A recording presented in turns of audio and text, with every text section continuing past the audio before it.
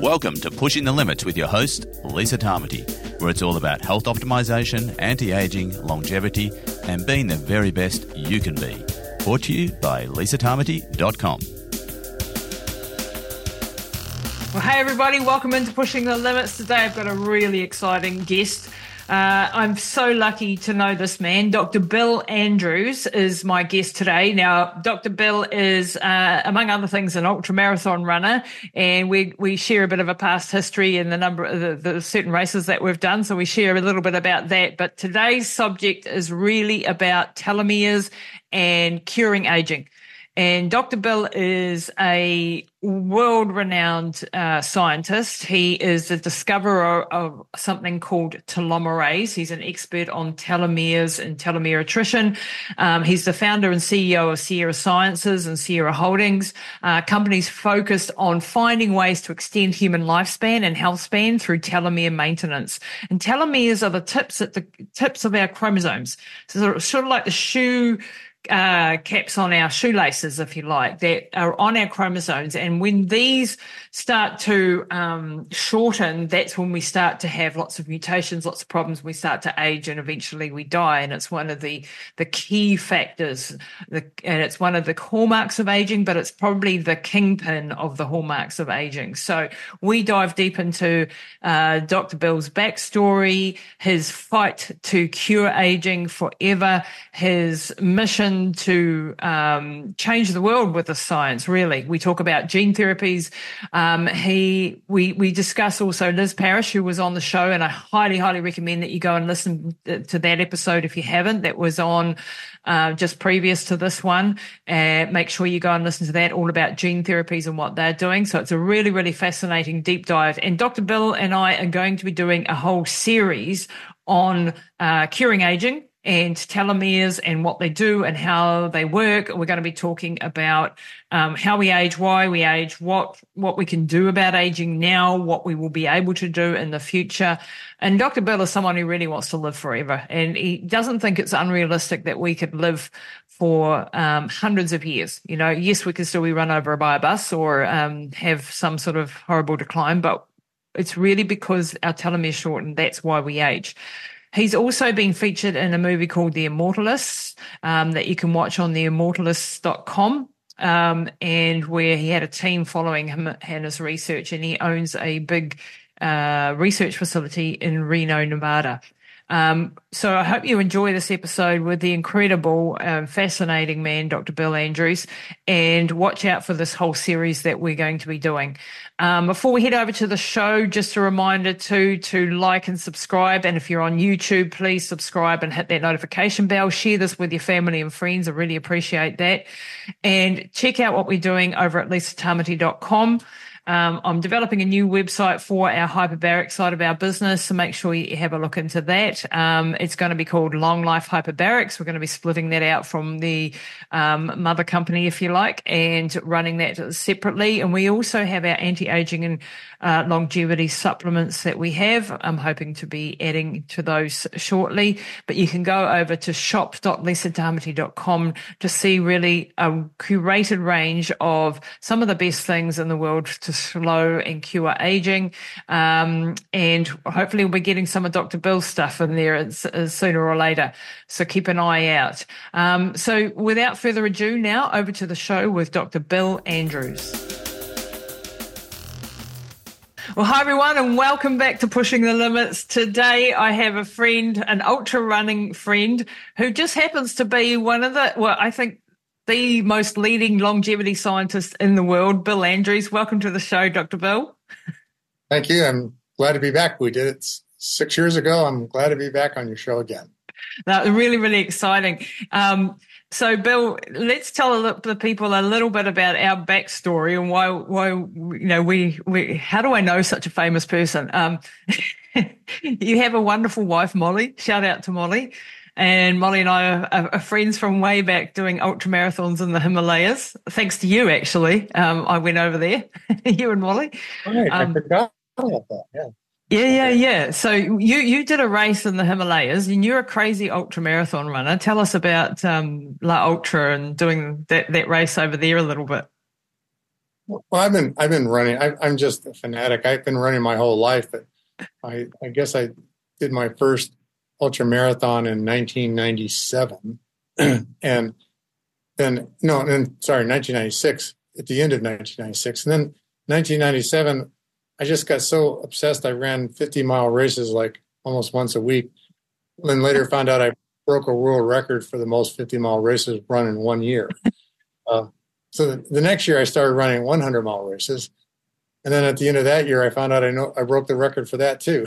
Most 100-mile races run in 1 year. I just obsessed with, it was too much fun. I just think ultra marathon running, if you do it slow and have fun, don't be somebody who's crossing finish lines on your hands and knees throwing up. It's really good for you.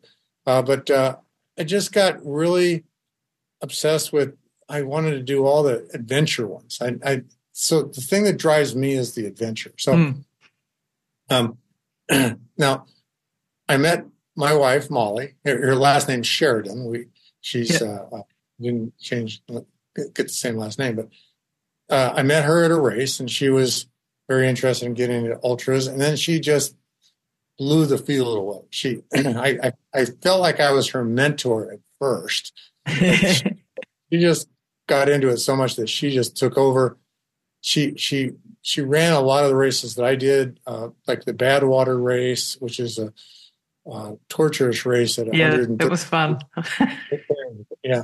You've done it too. That's right. Yeah. A couple of times.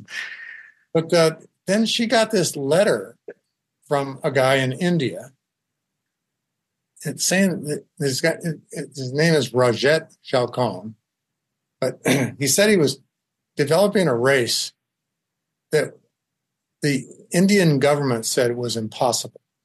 Okay, and that was a race that was going to run over an 18,000-foot peak, and I converting into kilometers is not my best thing, but I think that's about 5,000. 222. Yeah, so it was 5,700 meters roughly. Okay. Yeah. So, and the lowest point of the race was going to be 11,000 feet. Yep, 3.6. Yeah. So,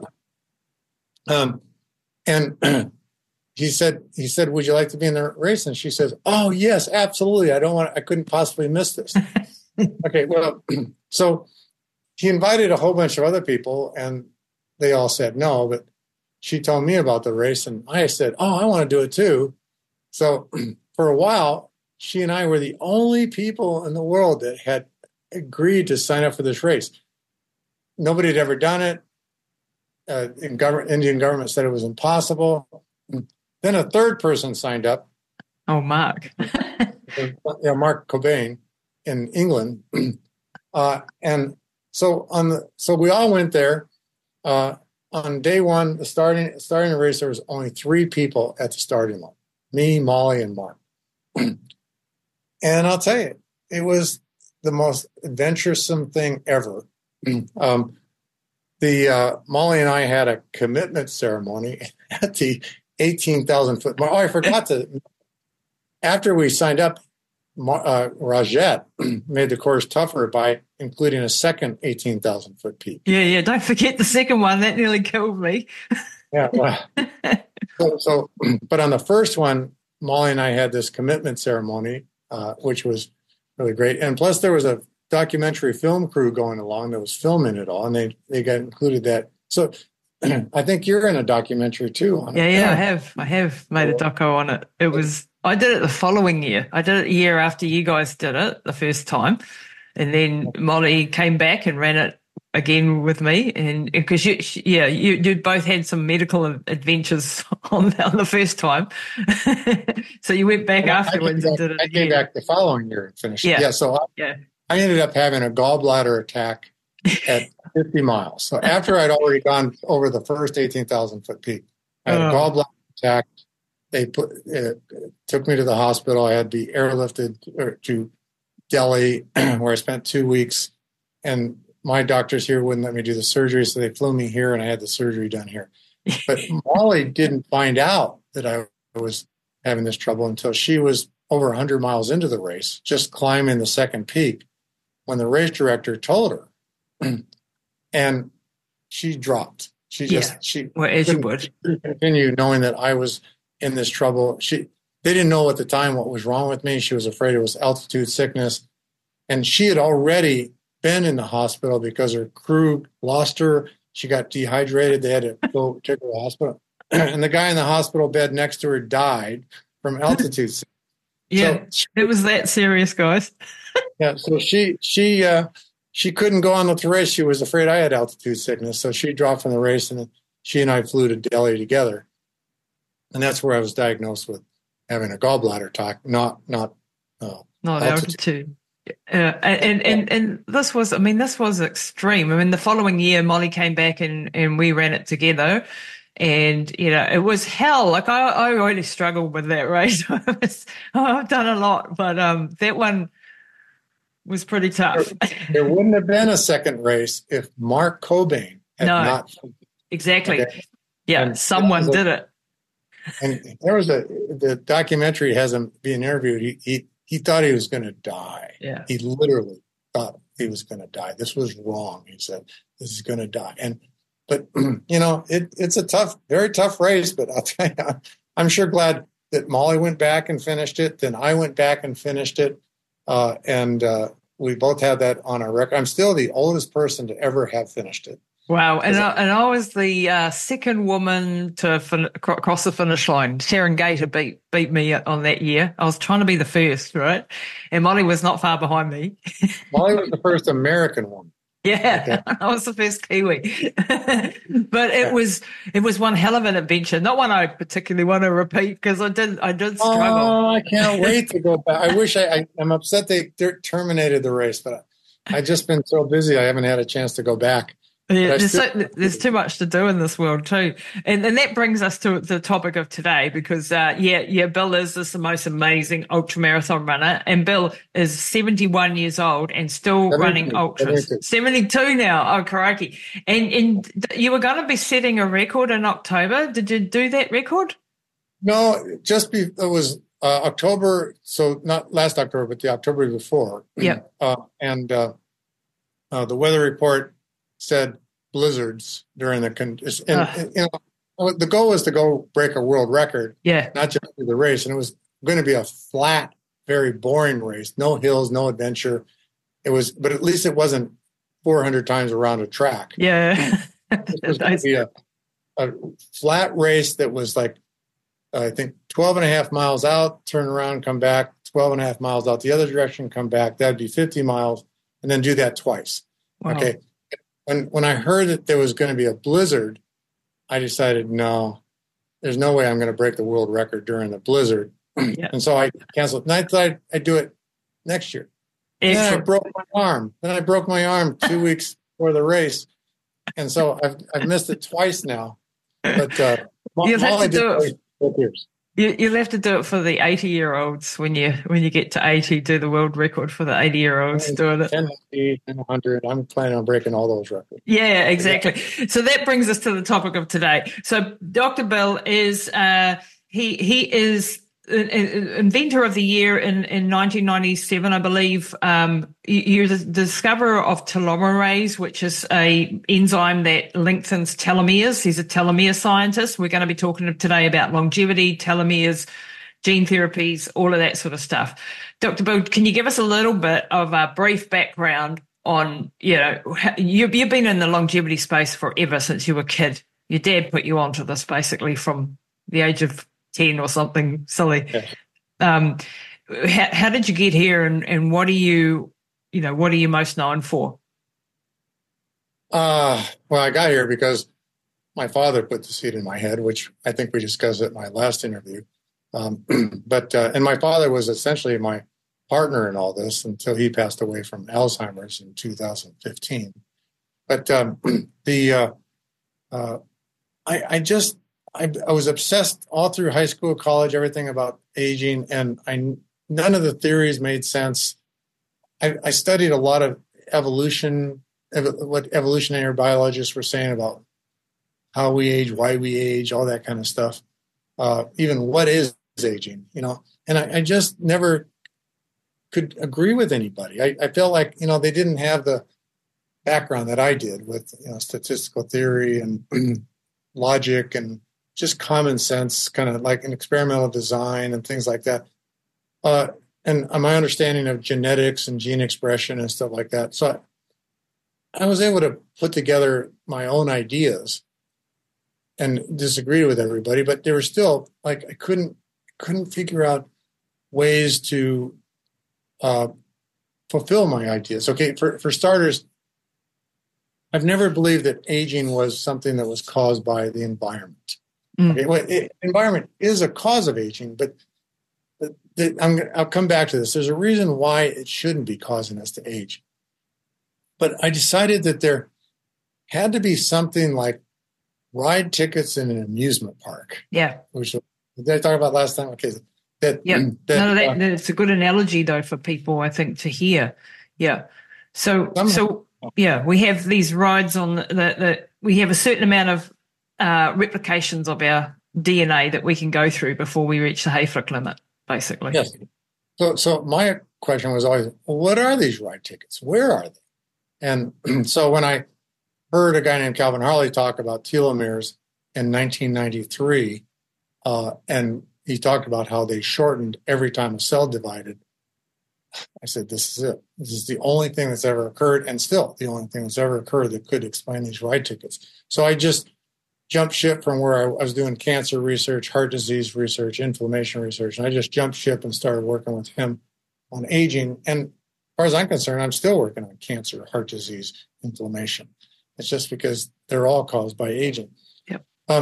But the real cause, let me come back to what I said before. The real cause of aging is let's say the first step of aging is wear and tear from all kinds of things. All the hallmarks of aging, except one, is really examples of wear and tear. Environments, wear and tear, things you do to your body, smoking, bad habits, bad lifestyle, bad genetics, all these things cause wear and tear.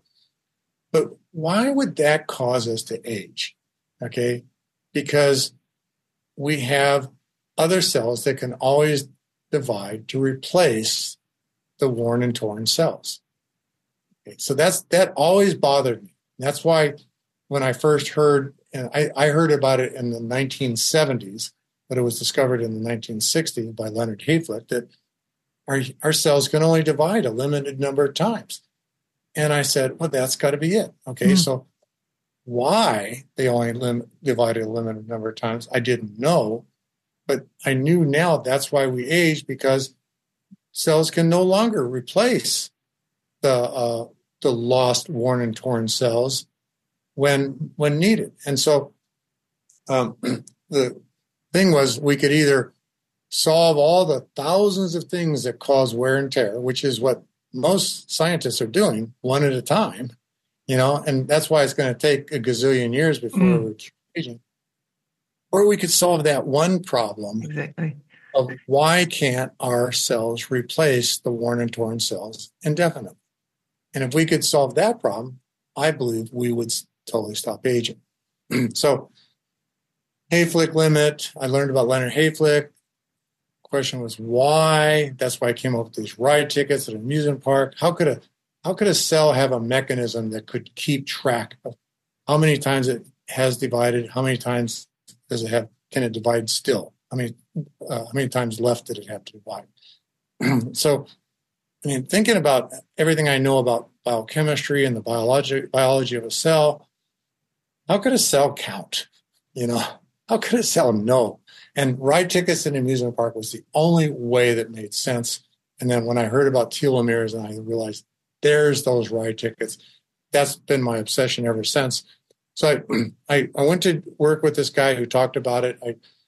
He had told me that they'd been working for years trying to figure out ways of preventing telomere shortening or lengthening telomeres. They had zero success.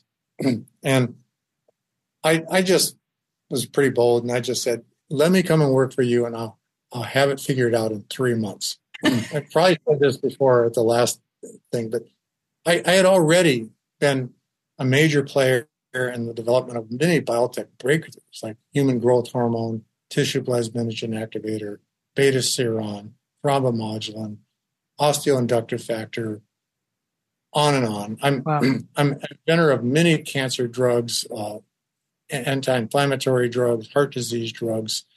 And as a result, I became well known back then as somebody that was making things happen when nobody else could make it happen. So he hired me practically on the spot, probably shortest job interview ever. And he didn't believe I'd have it in 3 months, but 3 months later, I had discovered that the enzyme telomerase was the thing that was preventing our telomeres from shortening in our reproductive cells. Yeah. Okay. And let me go back to that. Okay. So the first really big concern was if cells only have a limited number of times they can divide, why is it our children who come from our reproductive cells are born younger than we are? They're, how come this number of cell divisions is reset with them?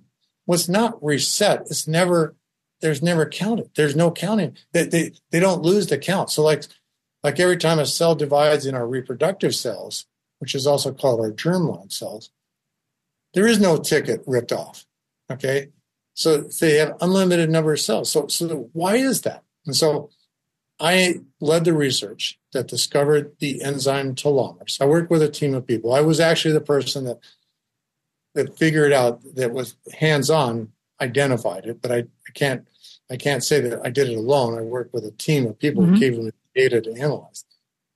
And but we discovered this enzyme telomerase, and then we put it into normal skin cells grown in a petri dish and showed that they divided indefinitely. Wow. We called it immortal, but they weren't really immortal. But the scientific definition of immortal just suddenly meant overcoming the Hayflick limit. Yep. They could divide and divide and divide, but if you poured acid into the petri dish, they die. Yep. So they aren't really immortal. But so then we also, like practically same week, I also did an experiment where I produced what I called the antisense of telomerase, and I put that into cells, and I showed that it killed every cancer cell. Killed the cancer cells by essentially making them die of old age. So the telomeres would shorten on the cancer cells, which is the problem with cancer cells. They don't. Yeah. Well, so Geron Corporation decided there's a quicker return on investment by curing cancer than curing aging. Yeah.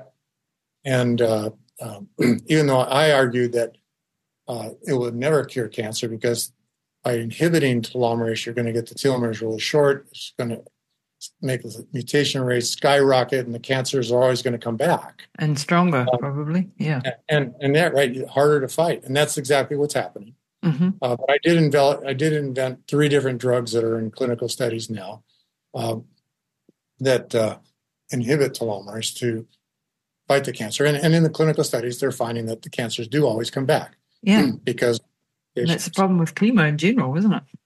Yeah. But when they decided to focus totally on cancer and stop aging, even though their name Geron was short for gerontology, which is the study of aging, they decided to quit working on aging. I left and started Sierra Sciences to focus on the anti-aging.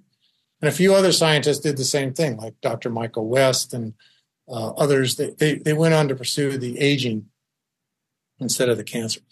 And so I've been now focused for the last 23 years on trying to find a way to produce telomerase in all of our cells, not just our reproductive cells.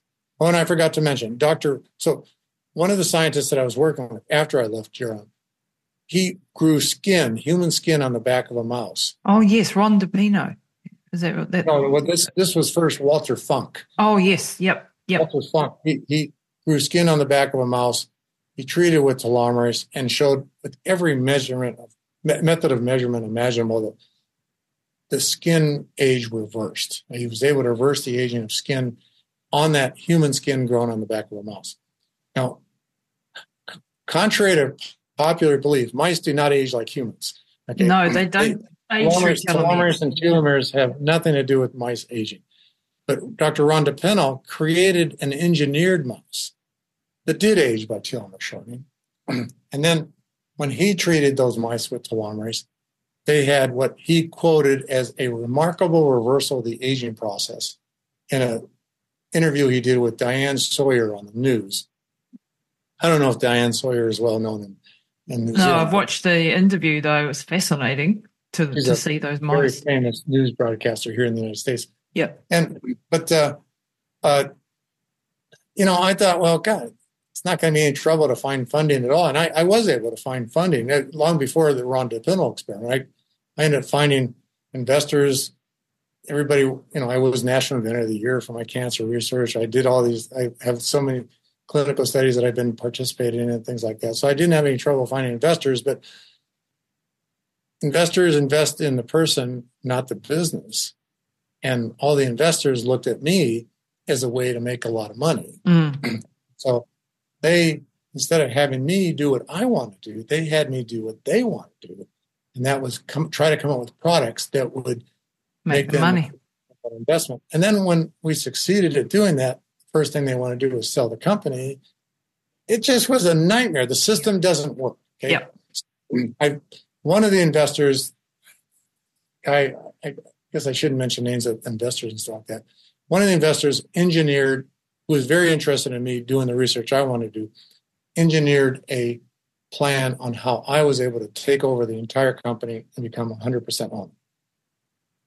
And now I am 100% owner. But I decided there's no way in the world I was going to let traditional investors get back. I didn't want financial return on investment to overwhelm the humanitarian reverse on return on investment.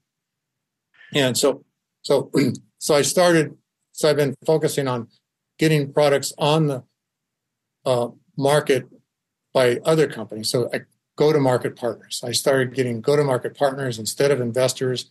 I would license our discoveries to them. They would put it on the market and create products. And two of those companies are in New Zealand. Okay, that's One Truth 818 and Defy Time. But I also developed relationships with other go-to-market partners like Isagenix and Basail and Labella and a few others. And so they would sell the products, then I would get a royalty, and I would use that to fund my research, and I had complete control of the research. So that solved that problem. That's brilliant. That's brilliant. Yeah. Because you need to be the freedom of having, because yours is a mission to save billions of lives and to, slow the hands of time and to reverse aging, which is the biggest problem we have on the planet besides all the wars and stuff. But if you look at just the fact that we're all aging, we're all dying, this is the biggest frontier that there is, in my opinion. And why isn't everybody focusing on this? Because if we can, most people think we can't stop aging, we can't reverse it, we can't. When I talk to people about anti-aging, they think it's a skin cream. They don't understand that we have the scientists like yourself now that are actually doing stuff that is, going to give us the ability to live, however long. I mean, you can still get run over by a bus, but you don't have to age, and most importantly, you don't have to have this horrible decline. And that's within our grasp now, if you can get to focus on the research and get the funding for the research, so that you can stay purely on that. So I totally get that model, and that it is a problem, when investors get involved. The go-to-market partners were never able to produce the amount of funding that I did have. But I kept thinking, just bring in more and more and more, and I'll get more. And then the COVID pandemic started, and that hurt all their businesses, and my funding plummeted. I've been still trying to get more go-to-market partners, but I have not been. And then one of the key ones, the founder of Isagenix, passed away suddenly and unexpectedly, and then I lost the royalties from that because the company reorganized and decided that they were going to focus on a lot less expensive products, okay, because it costs a lot of money to produce what I call telomerase inducers, okay, and so Isagenix was selling a product called Isagenesis that And so was Vaseo. They were selling a product called Premier that that actually was nutraceuticals that would get inside your cell, induce the production of telomerase, and lengthen telomeres. And I got to come back and explain why I got a lot younger because of that. But it was just expensive to make those products. And you've screened last time I heard in the last interview, I think 600,000 molecules, both nutraceuticals and drug based products that you've looked at all of these molecules for telomerase activity, and you've actually found 900 odd of these. So far we found 900, not counting the nutraceuticals, but we found maybe 50 at the most now nutraceuticals that will do it. But I said I'd come back to why, even though these products are lengthening telomeres, why aren't people getting a lot younger? And that's because aging is like a tug of war going on inside your body. Okay, and let's focus just on telomeres. You've got a tug of war where if you have, like in your reproductive cells, you have a tug of war where you have people pulling on a rope that are going to cause your telomeres to shorten. Then you also have people pulling on the other side that are causing your telomeres to lengthen. In our reproductive cells, that tug of war is a tie. Okay, the lengthening and shortening is the same, so the telomeres don't change in length. But as soon as we are conceived, okay, we lose all the people on the side that are pulling the length in our telomeres. Telomerase completely shuts off. Now it's just a one-sided tug of war, and they're pulling. Now, so what I'm trying to do is I'm trying to add people back to the side to pull, but I haven't been able to add enough to win the tug of war. Okay, just slow it down. Okay, and so that's what the products that are on the market right now by all the different companies, they are slowing down, even though they're lengthening telomeres. So what happens during a cell division, telomeres shorten and then they lengthen. They shorten and they lengthen. Okay, so they are still shortening.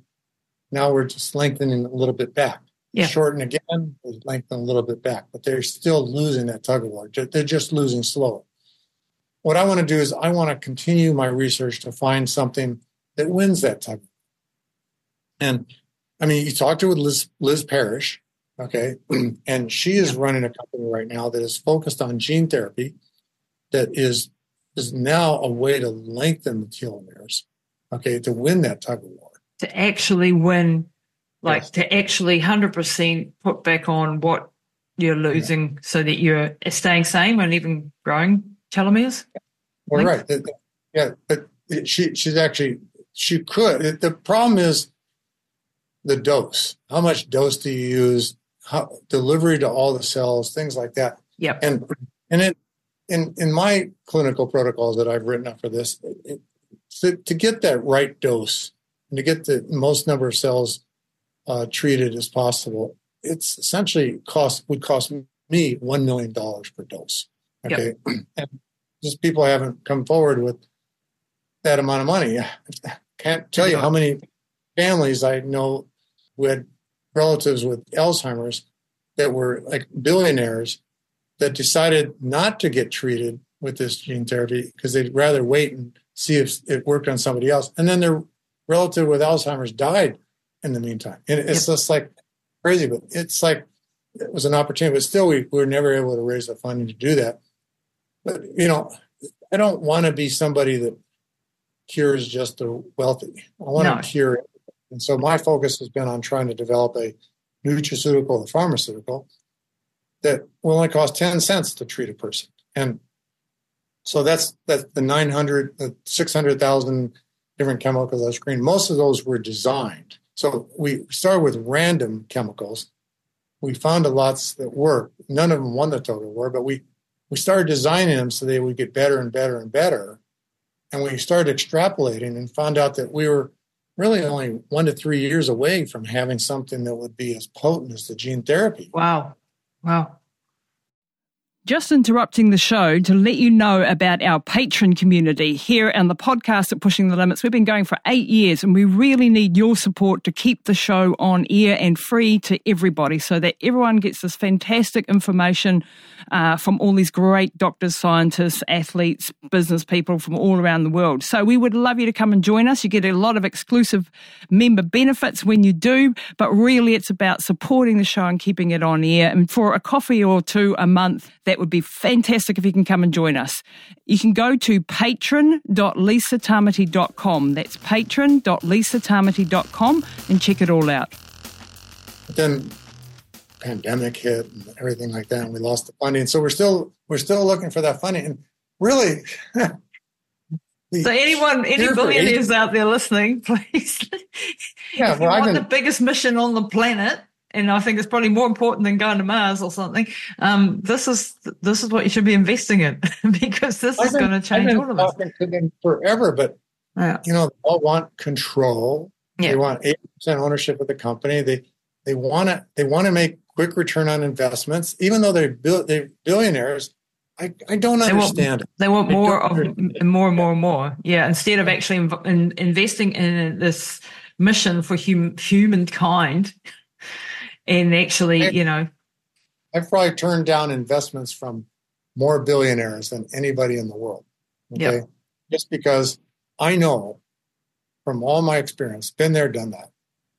I'm never going to get it cured if I have an investor that's controlling the science. Yep. So absolutely. I need to be in control of the science. And I just know that in 1 to 3 years, if I could do it. And what I estimate is it's probably going to, in the business plans that I have, which I don't call business plans because they're not geared towards return on investment, financial return on investment at least. I call them strategic plans. So my strategic plans show that with $113 million, I could have a drug that would totally reverse aging, cure Alzheimer's, cure muscular dystrophy, cure ALS, cure multiple sclerosis, all these things in 3 years, okay, at the max. So it actually, when I extrapolate, I'm really good at math and statistics and things. I can extrapolation, I can show that the really 99% limits are 1 year to 3 years. Yep. Okay. And so I just need to find You've got the track record to know it. That's the funny thing. Yeah. And I've got a track record of showing that I can make things done, get things done when nobody else can, over and over and over again. And I'm also been well known for somebody that is really good at budgeting time and expense. So I can tell you how much it costs, when it will be done, and if the money is provided, it gets done at the cost that I said it would cost and the amount of time I said it would take. Wow.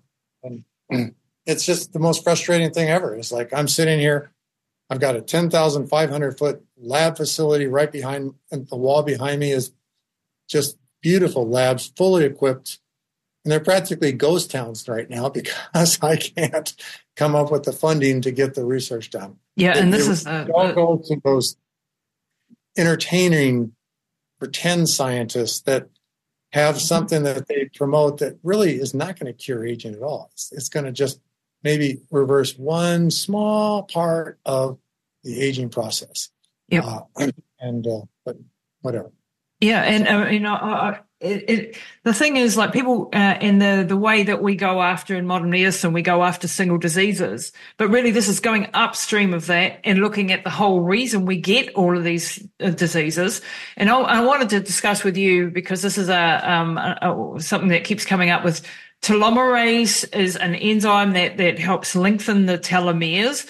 And there was, because of your research actually into the anti-cancer drugs that you invented, the rumor has come about that telomerase can induce cancer or could cause cancer. Why is that? Couldn't be further from the truth. Well, it's because of hearsay. It's because of famous scientists that are famous, not because of their science, but because they are on the news a lot. Yeah, they know how to market. Nobel Prize winners. So Nobel Prize winners that really don't understand why they got the Nobel Prize to begin with. You know, that kind of thing. they say what sounds right, okay? And yes, 85 or 95% of all cancers produce telomeres, okay? Why? Because they want their aging cured too, okay? So the telomeres didn't cause the cancer. Cell first becomes a cancer by mutation. There's 100,000 different ways of causing a mutation that's going to turn a normal cell into a cancer cell. But that cancer cell is going to age just like anybody else ages. And because it's dividing faster, it's going to age and die of age sooner. So, but because the telomeres get really short as the cells are starting to divide really fast, the mutation rates skyrocket. Short telomeres cause mutation rates at higher rates than practically anything else, except direct radiation or something. So the mutations in these cancers cause all kinds of varieties to occur in the cancers. And some of these cancer cells end up figuring out a way to produce telomeres on their own. And it's usually by a mutation or a chromosome rearrangement. Suddenly, one of those cancer cells is producing telomerase. All of the other cancer cells die of old age, but that one cancer cell grows back and comes back. And that's when you get an immortal cancer, and that's the problem. But it was the lack of telomerase that caused the cancer to begin in the first place. Yep. The lack of telomerase that caused telomerase to be produced. And if those cells had already produced telomerase, they would have never become cancer to begin with, and they would have never been able to fight the chemotherapies that exist or the immune system. Our number one defense against cancer is our immune system, and our immune system is really good at it. But because of the mutation rates that occur in cancers, they can always find ways to evade the immune system. And that's the big tragedy. Now, there is a really good video on my website. It's called Tokyo 2017.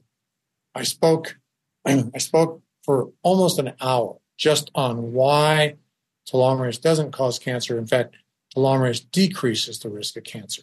I spoke for an hour. Mm-hmm. That was because the reason why I did this was I speak at continuing medical education conferences a lot. And there was a very high-profile continuing medical education lecture that I was giving with 4 other doctors in Tokyo in 2017. And the night before, maybe 2 nights before my presentation, somebody got all over the news saying that telomerase causes cancer. And it was going to here are already hundreds, maybe 1,000 doctors that already signed up to listen to me talk. I was really surprised because from the airport to the hotel, I saw billboards with my picture on it. Okay, wow. So this was a really high-profile presentation. But suddenly, everybody's rumors going around, oh, telomerase causes cancer. What's this Bill Andrews guy trying to do? So I spent all night rewriting my presentation. Wow. And so instead of being like 45 minutes long, it went an hour and 20 minutes long. Because about an hour I spend going over all the data, everything about why there's such a rumor, things like that. I strongly encourage people to listen to it. I've said it so many times, I know exactly the time. If they start watching at 25 minutes on my website called Tokyo 2017, it starts at 25 minutes and 25 seconds where I say, okay, I'm going to go off on a tangent and talk about this rumor. And it goes to a little over an hour before I finally get back to the main subject I'm talking about. But that excerpt, it's maybe 45. So that puts that rumor to bed. And so anybody who wants, we will put the links in there because we want to put that one to bed because we need to move on from that. And it's the shortening of telomeres. Otherwise, why would we get a whole lot more cancers, Alzheimer's, all of these things when we're old? We don't get them at 10, 20, usually. Usually there's some childhood cancers that are the exceptions, but generally we get these things, they are diseases of aging. And that's partly because the telomeres have shortened and are causing the reading of the DNA, from how I understand it, to be faulty and cause these mutations in the DNA. Exactly. You just described it very well. I can go into more details about how it changes the cell to give off declining aging, not just organ failure. But there's videos on my website too where I go into great detail explaining that. In fact, I encourage you. There's videos on how we age, why we age, what aging is, and how not to age. And with telomeres, because we've got these, well, I don't know how many years now, 12, 14 hallmarks of aging. It keeps changing. But at the basis is telomere attrition, because everything else is sort of, we have to cure that one first in order to affect the other things. The others are mostly inflammation, oxidation, sort of downstream effects. I think the immune system is another one that, like, we in our company, Avum, we're going after the immunosenescence story to try to, but again, we have to solve the telomere problem if we're going to actually influence the rest of them. Would you agree with that? That's exactly what I said before about wear and tear. All but telomere shortening is one of the hallmarks of aging. All the other ones are essentially things that cause wear and tear. And if we could keep the telomeres long, we wouldn't have to worry about the wear and tear, because we can always replace the worn and torn cells. And so it's like, Ron DePino, actually, this guy that I talked to about, he created those engineered mice. He actually did some other studies where he actually, I can't remember if it was published or just a press release, where he actually said telomeres are the kingpin of aging. Yeah, that's a good. And we've done a lot of studies here looking at biomarkers of aging and stuff like that. And we show that these biomarkers all get reversed by relengthening the telomeres in the human cells in the petri dish. So it might be that everything about the hallmarks of aging could all be gone away if we would just lengthen telomeres. But that may or may not be true. I wouldn't be surprised if it is very true. But the bottom line that is 100% true is that we will never cure aging unless we also solve the telomere shortening problem. Exactly. Because that's a mathematical, unquestionable, very reproducible cause of aging that any lab in the world that works on culturing cells knows that telomeres are shortening and puts a limit on the lifespan of the cells, therefore putting a limit on the lifespan of humans. And you can mathematically calculate from that a human cannot possibly live beyond 125 years. And that's only if they have the perfect genetics and live the perfect lifestyle, which none of us do. So nobody's ever lived to be 125. But we'll all live hundreds of years if we could solve the telomere shortening. Exactly. So this is the crux of it, is being able. So when we go and we talk about longevity science, and we're all over these NAD precursors, and we're activating our sirtuins, and we're we're living the healthy lifestyle, we're doing our exercise. All of these things are going to help us live longer and healthier to a degree, but they're all downstream sort of. Still the Band-Aid approach rather than getting to the root cause of the problem, which is at the bottom of it is telomere attrition, the shortening of these telomeres. Is that and you've got telomerase inducers, like you said, we've got the gene therapies. Liz Parrish was on last week. She's had your gene therapy done on her, and she's one person, but she looks phenomenal. Like she's 53 or 52 and looks like 30. And I don't know whether that's just because she lives the perfect lifestyle, or has she because of these gene therapies that she's had. She's had a number of them. We don't have really enough data. I think the only real test of curing aging is what I call the Betty White test. Mm-hmm. Unfortunately, Betty White passed away, so I still call it the Betty White test. And that's if we could come up with a cure for aging, and the only way to prove that it really is curing aging is to see somebody like Betty White, who everybody knows, who everybody knew, walk out on stage and look, feel, and behave like she's 25 again. Okay, and I don't care about DNA methylation or glycosylation of IgG molecules in the body, different telomere lengths. None of that means anything unless that person also passes the Betty White test. Okay. Now, Liz Parrish may have passed the Betty White test. Okay. She's looking like it. Well, it's like when she first got treated, I was a little worried about if it was done right and things like that. But I saw her at an A4M conference, and I was in a room, and I said, okay, she told me she was coming upstairs, and I said, okay, I'm going to have my eyes closed. I want you to walk in the room, and I'm going to open my eyes and give you my first impression.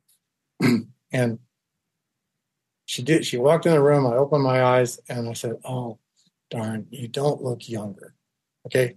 But that changed. That over the years afterwards, I started realizing, my God, she's phenomenal. Nothing where she's that age. I don't have any scientific data to support that. Okay. Well, we've got measurements of telomeres. Well, as I said, the telomeres, you can measure the telomeres, but that doesn't mean you pass the Betty White test. I want to see if she passed the Betty White test. And now she doesn't look any older than she did back then when she did the treatment. And she looks younger. Every time I see her, I'm shocked. She looks younger. But does this take time? Like the genetic, you've done the gene therapy, but you don't like next day look like you've just been renewed. We're venturing into the unknown. Unknown, yeah. We don't know, okay? When Rhonda Pennell did his experiments with the engineered mice, it took 3 weeks. Maybe it takes 3 months with humans before you start seeing anything. And maybe it's a slow progress. But what I want to do is I want to encourage people to support Liz Parrish and her company. Me too. Because, I do research, but I don't really market anything. I go to market partners, but I don't market anything.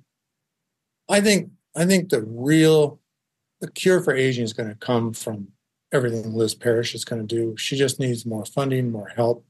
And believe me, if she gets funding, she's going to be providing me with funding to do my research because I want to make certain that everything I discover goes into her hands and gets treated.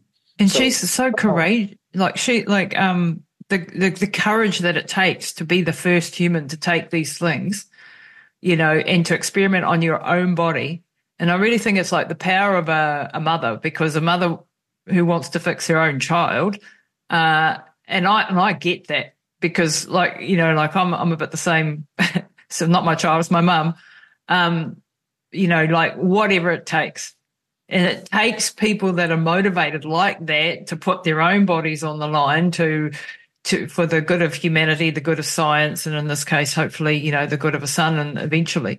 Because once again, if we can cure these things, we're going to have an impact on childhood diseases and genetic mutations and all these sorts of things that some kids are born with. And it's all going to have massive downstream effects.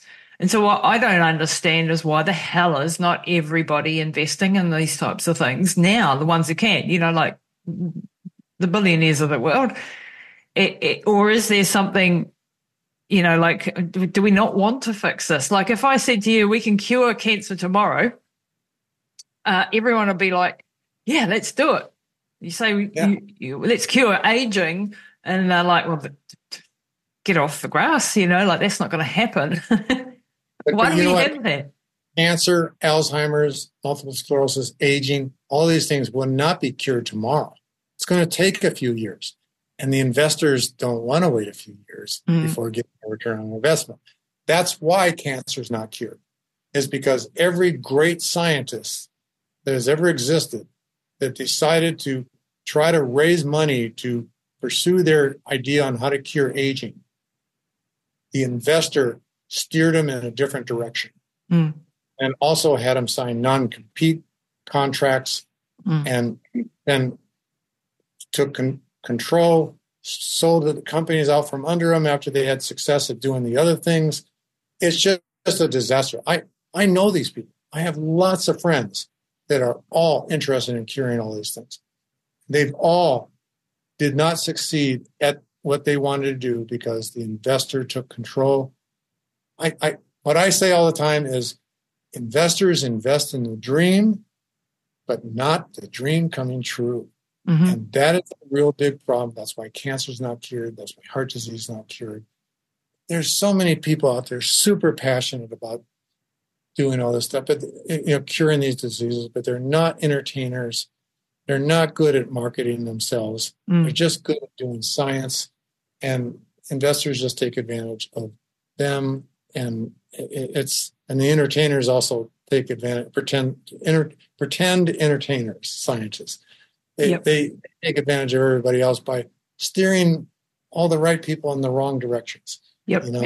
And you see, when you've been in the space a long time and you've been, you follow everybody, you can see it over and over again. The famous ones, no particular names here, but there's a lot of famous scientists who garner a lot of attention who really haven't got the breakthroughs that they pretend to have, or they've cornered the market, but there's other people who've got no following. They're not famous on Instagram. They're not famous on YouTube. They're not famous anything, and they've actually got all the secrets. And they've actually got the stuff, and it's frustrating. And even as a little entrepreneur over here in New Zealand, I know, like with our company, I fight to maintain control of the company. Because when you control it, I control the destiny of the company. When you have outside investors come in, it's not easy because you reach a point where you're stuck. You keep reaching this upper glass ceiling, if you like, where it's a struggle to break through, but you sort of sell your soul, or you don't sell your soul, but it's very hard to keep control and keep a control of your vision as well at the same time. And it's a struggle, I think, everywhere in business, Well, let me say a few more things about Liz Parrish, because I truly believe she's the future. She's the secret. Okay. And one is she's the original biohacker. Okay. Now, people have done biohacking before, but she made biohacking famous by the fact that she went ahead and treated herself to do this thing and made, worldwide renown. Everybody in the world became aware of it. But and now everybody's doing biohacking, and they're all doing it all wrong, and they're trying to fake it. They're saying, "Oh, I got younger by these biomarkers and things like that." There's some famous people making a lot of money, even some billionaires, claiming to have reversed their aging. But they look no younger to me at all. They have not passed the Betty White test at all. The other thing about Liz Parrish is she's not a scientist, but she knows more about the science of aging than most scientists in the field. That's truly amazing. Okay, I can talk with Liz Parrish about science, and I just can't believe how well she understands what I'm saying and how well she communicates it. One other thing, I could go for her. She is so passionate about people being happier and healthier that she's now started a campaign. She probably talked to you about this, but here's a real problem. Okay, somebody's got a disease that's terminal. Okay, but they have a disease that just makes life not worth living. Okay, those people should be able to get treated with anything they want to try. Okay, but the rules in all countries, including the United States, don't allow it. Okay, and so there's, I've heard stories even from you. Yeah, from me, my dad. Having a patient in the hospital, you know what to do to treat that patient, but the hospital refuses to do it. Okay, that's wrong. Okay, so Liz Parrish went ahead and got a master's degree just to pursue that problem. Yeah. And she did her thesis on something she called best choice medicine. And it's all about changing the whole system so that the patients can choose. Those patients that I just mentioned who are terminal or have a disease not worth living, they can choose whatever they want. Okay. So after she got her master's degree, and I actually read her master's thesis, I was blown away with how good it was. I mean, how does a person with her background know so much about science and business? And but he's curious. She wanted to make it turn into a publication, and so I co-wrote an article with her, and it's now published in a peer-reviewed journal that's called Best Choice Medicine. The title's a little bit longer, but you can search for it with my name and her name, find the paper. abbreviated BCM, but she is on a mission now to make it. She's not just she's not interested in making money. Either am I. Okay. Our goals are to make everybody happier and healthier. She's on this mission to really get best choice medicine pushed through the government. Yeah.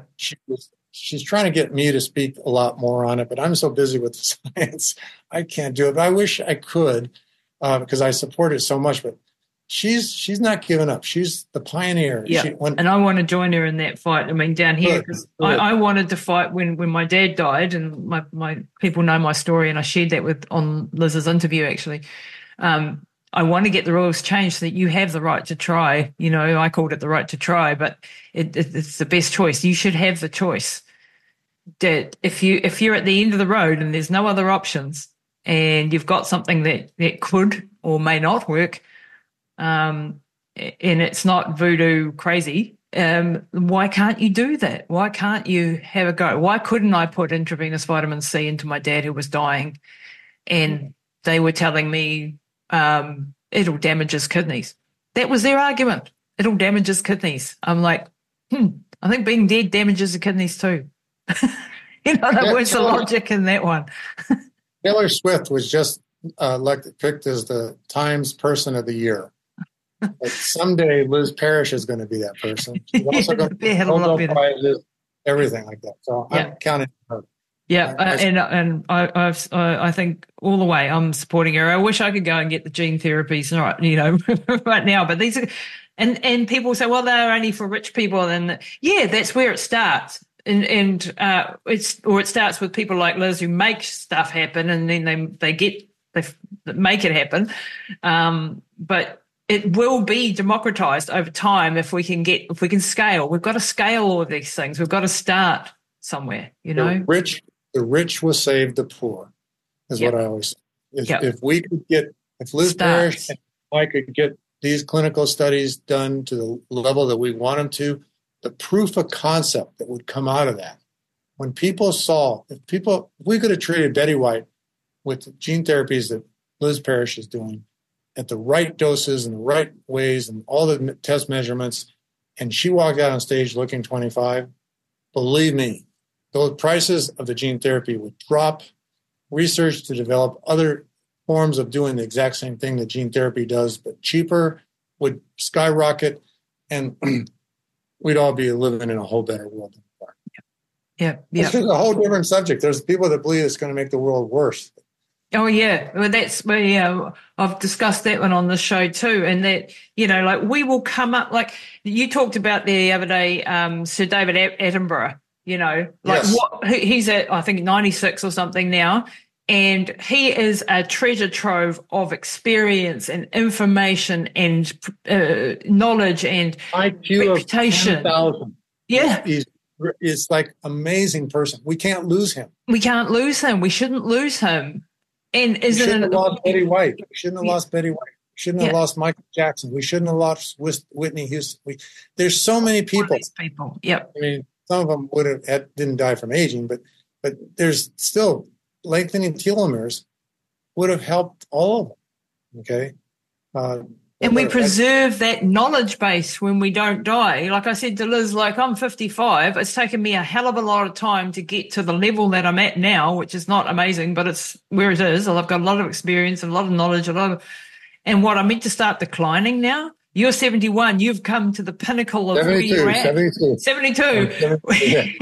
And you've got all this incredible experience. Are you meant to start declining now? What a loss to the world. And then those brains that can maintain those brains, that's going to come to the good of let's work out the big problems that we do have. And the population is going to decline. I mean, fertility rates are dropping through the floor. We're not replacing ourselves. You talked briefly about your dream for robotic support for caregiving, because we were talking about caregiving. We haven't even talked about that yet. Oh, God. This is going to last forever. I hope you're available. Yeah, well, I want to have you on here, regularly, because there are topics that we could cover in depth and go deeper into the science. Can I just spend a minute talking about this robotic caregiving that you just mentioned? Okay, so most of the world doesn't know this, Japan is probably the country most aware of it. But we are, in the next few years, we are going to have so many people on the planet needing caregiving, mostly because of the baby boomers. So many people on the planet needing caregiving that we're not going to have enough people to take care of them. Okay. We're talking about way before 2050. Okay. And more like 2030. It's a urgent problem. It's called the silver tsunami. Okay. I speak about it a lot at continuing medical education conferences. We have to come up with a solution. I always say, well, the solution is to cure aging. That's not happening fast enough. We are going to be building and building and building a big mountain of people needing caregiving and nobody to take care of them. Yep. So what I want to do is I want to see a lot of money invested, put into developing robotic systems for caregiving and have them in-house, because you and I have both been at assisted living homes, hospices, nursing homes. People are very unhappy, very depressed being there because they're not with their families. We need to develop in-house robotic systems that care for the patients, provide them entertainment, provide them food, provide them medications, take them to the toilet, all this kind of stuff. So, and in homes so the family can come and see them and enjoy them and not have to worry about how miserable taking care of them is. I've seen so many people's plugs pulled because the relatives couldn't take it anymore. They reached the breaking point of taking care of their relatives. I mean, I've been there. I've lived it. In-house robotic caregiving is essential. We got to get people going. I don't care if I ever make a penny off of it, but I want to get movement towards that. I see a lot of robotic companies, but I don't see anybody focusing on the silver tsunami and caregiving problem. Yeah. And, I've been caregiving, for 8 years and, the last 3 years intensively. And it's a 24/7 job. And it, Bill, I'm pretty tough, right? I'm an ultramarathoner. I know how to push and I know how to push hard. But there have been times when I have been absolutely broken because I'm not sleeping. You're at the for weeks and months on end. You're fighting in the medical system every day for your loved one. You are fighting to keep them at home. You are researching 24/7 sometimes to try to find the thing that you've missed. I applaud you. I think you're amazing because I think caregiving is the noblest of all professions, especially when you volunteer doing it. Okay, and it's like so important. And I mean, it's like there's so many people, and the caregiving facilities that exist now, they don't have enough money to pay proper people, and so elder abuse is so common in these things, and it's just a problem that we have to solve. And funding for caregiving has to be the top priority. And right now, robotics is one of the main places that funding should go. And while we wait for that to be developed, caregivers need to be paid more. Caregiving needs to be a profession that more people want to go do, and that do it can be selective in who they pick to be the caregivers. Yep. And I know there's nobody that comes to help, and I have to pay if I need an hour off. And I've got two younger brothers that, one of them's taking mum for an hour now so that I can do this interview. But that's the daily, thing that you have to manage all of those things. And that means that I'm not as effective as I would like to be because I can't travel. I can't go to all these amazing conferences. I can't, pop over to Reno and see you, all of those sorts of things but I do that willingly, that's what you do and that's what you should do. But it does mean that I'm not being as effective, right? Can I say one other thing that's kind of sound odd, but Liz Parrish and I have been very vocal, saying all these kind of things all over the place, and we're not getting anywhere. But a very famous person one time said, "You're never a prophet in your own hometown." Yeah, I think he said, "You're never a prophet in your own village." Okay, well, you are not part of my hometown. You are in New Zealand. I'm in the United States. I'm hoping that and I hope that Liz is thinking the same thing. You could help us by promoting what we're saying elsewhere besides our own hometown. Okay, yep. So I'm counting on you. I think you are the secret. I think Liz is the secret. I think we all have to work together, and I think you could be a major help in getting all this stuff done. And so spread the word to. I'm on the team. I'm on the team. Australia, all these places that is not my hometown. And it is like inch by inch, like, I'm not Elon Musk and I'm not Joe Rogan and I'm not, but when we as, little people, if you like, start to all get together and start to talk about this and start to share that, we can create these ground swells of movement, and if we're all in it with the passion that you and I and Liz share, you can overcome things. I mean, when I looked back at my running career, the first time I ran a 10K race, my very, very first 10K race, I failed at the 5K mark. I had to pull out with an asthma attack. Now, if I'd gone, oh, well, I'm a hopeless runner, I'm never going to run again, I wouldn't have, done all these hundreds of ultra marathons all around the world and had all the adventures that I'd had.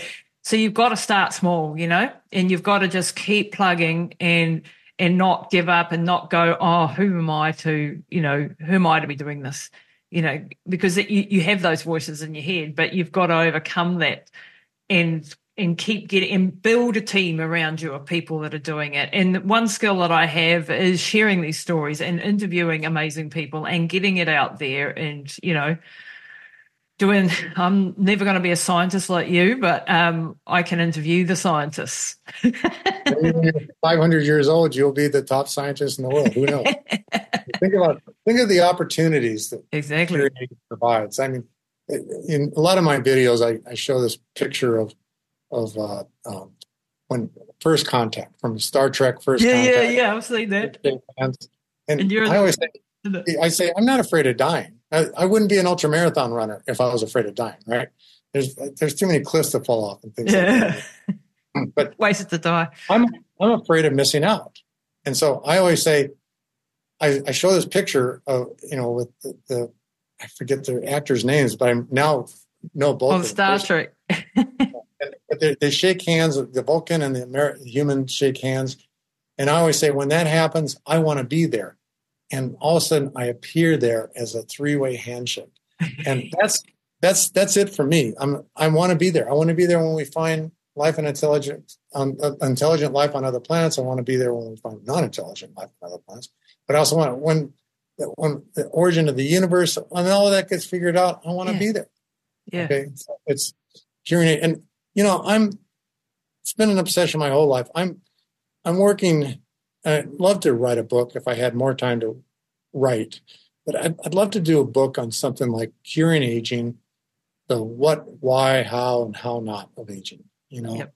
Then also, and why is it taking so long, and it's all that kind of stuff. It's like I could say so much, but I think these podcasts work a lot better than writing for me. Because in a way they do, because, and I can get you on lots of other podcasts, but because, like when you share these stories and everyone has their little audience and their bigger audience and their bigger audience, and slowly it starts to get the word out, A podcast series. Yeah, absolutely. Absolutely. What is aging, then why we age and how we age and how not to age. Deal. Why? Let's do it. I'm up for it. Okay, good. Right, I'll book you next week because we'll start with step number one, and we can, you go deeper into the science, because today we've been talking about our ultramarathoning and our this and our that, and but I really would like to deeply understand the science. I want to go into gene therapies. I want to understand AAV and CMV and all of the delivery and the cytotoxic T cells and all of that. Yeah, I mean, tell me. Just interrupting the show to let you know about my longevity and anti-aging supplement range. I'd love you to go and check it out. Go to my website, lisatamati.com, and hit the shop button, and you'll see a curated range of supplements, the latest in anti-aging, longevity, health optimization, performance optimization. I've gone out into the world, interviewed the most amazing doctors and scientists, as you'll know if you follow the show, and gone and got some of the best products that are out there. Stuff that I give to my family, that's what's in my range. So go and check it out at lisatamati.com. not only does Liz Parrish know the science better, she's actually come up with a whole new gene therapy, CMV. CMV. And I've been an advisor for a company. I'm just blown away with how well I think it's going to replace AA. Really? Okay. And it's Liz Parrish's idea. Okay. So this is cytomegalo. How do you say it? Cytomegalovirus. Cytomegalovirus, yes. As opposed to the AAV, which is the delivery mechanism. Adeno-associated virus. And that's, so if we just talk briefly on the gene therapy, the way that they get the genes in, the payload, if you like, into the cell is using these viruses that have been stripped of all their replicative machinery, but they allow the docking onto the cells to deliver the payload into the genes. Is that correct? Is that the way they're essentially tamed viruses. Viruses, yeah. We are now in control of the virus. We're just using their mechanisms to deliver things into the cells, nothing more. But the reason why the gene therapies that so far Liz has done on herself and that I'm trying to do clinical protocols are like $1 million a dose is because adeno-associated virus, AAV, its infectivity rate is incredibly low. But now CMV's infectivity rate is very high, and it has a lot of other advantages over AAV. And when Liz can get this going to the level she wants to, that's going to make gene therapy infinitely less expensive. Really? Okay. And the payload, you'll be able to mix the genetic therapies all into the one, from what I understand? Yeah, that's the other benefit. She can put, AAV has a limit on how much you can package inside the virus, okay, the tame virus. CMV, its payload is way, way bigger. So you can do multiple genes at a time. It is, this is so frustrating. The biggest problem with this thing is Liz Parrish is funding universities and stuff like that to work on this. University labs, they don't have time to do this. They have too many teaching requirements. They're writing grants and stuff like that. The work doesn't get done in universities. It's got to be investor-funded businesses. That's the only way it's going to get done. And the investors got to stay out of the way. Mm-hmm. They can invest, stay out of the way, make their trillions of dollars later instead of their millions of dollars soon. Yeah, it's it's just so frustrating. Liz Parrish is running into that problem. I've already told Liz Parrish that if I could get all the funding that's needed, I would do all the work that needs to develop that CMV technology that she's invented here in my company. Okay. Wow. Yeah. And that's we could talk about this. This has been the Liz Parrish show. Well, we're both fans. For a reason, because there are things like, that we've got follistatin, we've got the reverse transcriptase, your telomere gene therapy, we've got Clotho, which I'd love to have with Mum. What was the other one? The GC1F. GPC1 alpha. GPC1 alpha, so mitochondrial biogenesis sort of a gene therapy to improve mitochondrial function. And if we could put them all into the one and deliver that into one and make that an affordable, approachable, and are there any risks? Like with a gene therapy, there is, risk for cytotoxicity, cytotoxic T cell responses. Can we mitigate those sort of risks? Yeah, that's my business. Okay, that's my expertise. Okay, so I've been involved in a lot of clinical studies. I've seen just terrible things happen because they do them wrong. Doctors don't practice on humans. Other people on animals. Other people practice on the animals, and then give it to the doctors to do on humans. They make mistakes after mistake after mistakes, and I've seen so much of this. I've written clinical protocols where I've covered all the risk factors. Okay, and that's one of the reasons why it's expensive. But cytotoxic T cell responses, that is the biggest problem. I'm amazed. I must have said that 6 years ago when we interviewed. But I've done my research, Bill. There are so many people that have died in clinical studies of gene therapies because of cytotoxic T cell responses, which is where your own body starts to decide that infected cells are now foreign cells and starts attacking your own body. But the reason why these people died is because the doctors weren't prepared for it, didn't test for the possibility. And if they had tested for the possibility, they would have known exactly what to do. My clinical protocols, I've got all these written out perfectly, and I insist on being the orchestra leader. I'm not an MD, but I've been involved in a lot of clinical studies. I've seen a lot of major oops kind of problems where the doctor goes, oops, we forgot to do this, or that person dies. I want to be an orchestra leader in where I have got a checklist and I'm making certain that every single nurse, doctor, everybody involved in those clinical studies is doing exactly what they're supposed to be doing and on time, so that later they don't say, oh, we forgot to do this or forgot to do that, and somebody dies as a result. So the safety should not be an issue. Almost every single person that dies in a clinical study dies because the doctor made a mistake. Okay, so and the other problem with the gene therapies that has come up now and again is that it integrates into the actual gene and causes not CMV cancer, and not an AAV. So lentivirus, which is greatest gene therapy of all, integrates into the chromosome and can cause cancer. Okay. And so that's why it's only used ex vivo, which means they take cells out of the body, treat those cells, and then verify that those cells haven't been integrated into the place that causes cancer, and then put those back into the people. And that doesn't help. But so lentivirus is a great gene therapy, but it's never going to actually be a really useful one for treating people because of the fact that it integrates into the chromosomes and causes cancer. Yeah, and we've already got I think it's 11 gene therapies that are approved in the States already for monogenic diseases. So this is something that's already been used for the last 10, 15 years already, but they're very, very high price tagged, aren't they? The bubble boy disease was one of the very first things treated. And, I kind of was watching this and I said, no, you can't do this. I mean, and I knew these kids would die. And then half of them did die from cancer. And it set gene therapy back a lot. But why were the doctors ignoring everything that all the scientists knew? Okay, any scientist that had been working on gene therapy in vitro, in cells in a petri dish, knew that these gene therapies were going to cause cancer. And the doctors went and treated these kids anyway.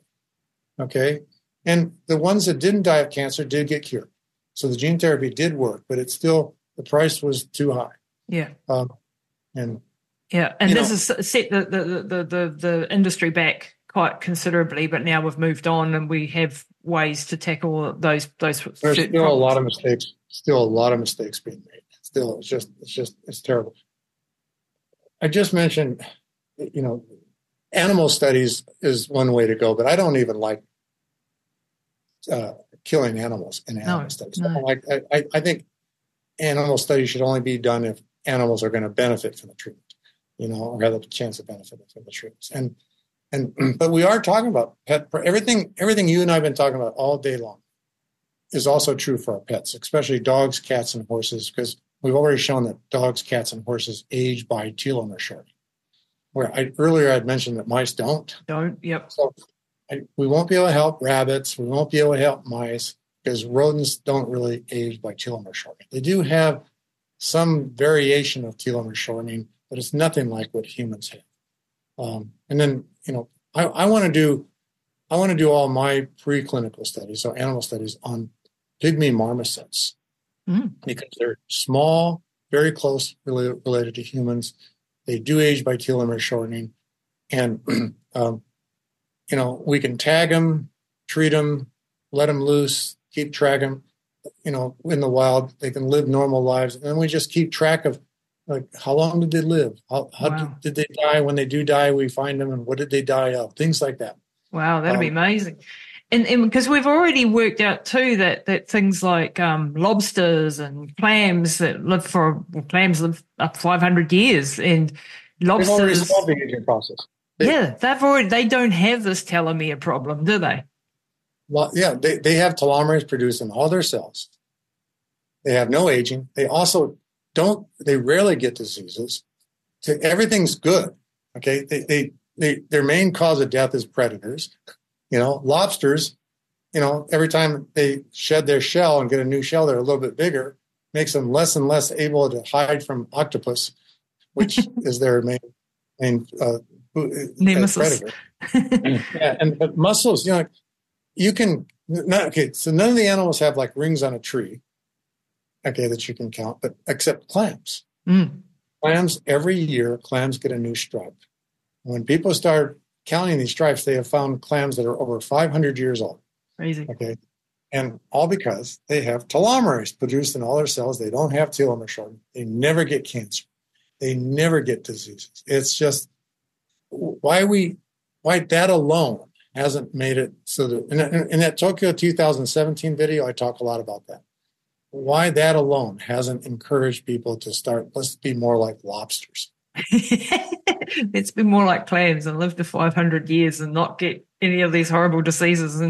And we've got, like you said, you've got some gene induction, and some nutraceuticals and drugs that are actually out on the market now. They're not going to completely stop it, but they're going to slow the process down. So, yeah, and I want to have talked to your team about those, the people that you have go-to-market partners, because not readily available still, it's still like it's out on the market, but not many people know about it, and that needs to change, So Dr. Bill, we'll rebook in next week when you've got time for the actual science side of things, and you pick a topic and we'll go for it, and do a series of these things on the actual science behind all of this, so that people can really get a deep understanding of it, and then get that out there in the world.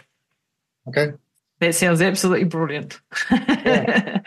Well, this has been fun. I think we've run out of things to talk about, especially now that we're talking about doing a series of podcasts. I'm prepared for all those. Yeah, no, that sounds absolutely brilliant. I will put all the links to Sierra Sciences is the best place to have a look at what you're doing. Anywhere else that you want to direct people to? Your books, you've got a couple of books out that you've put out.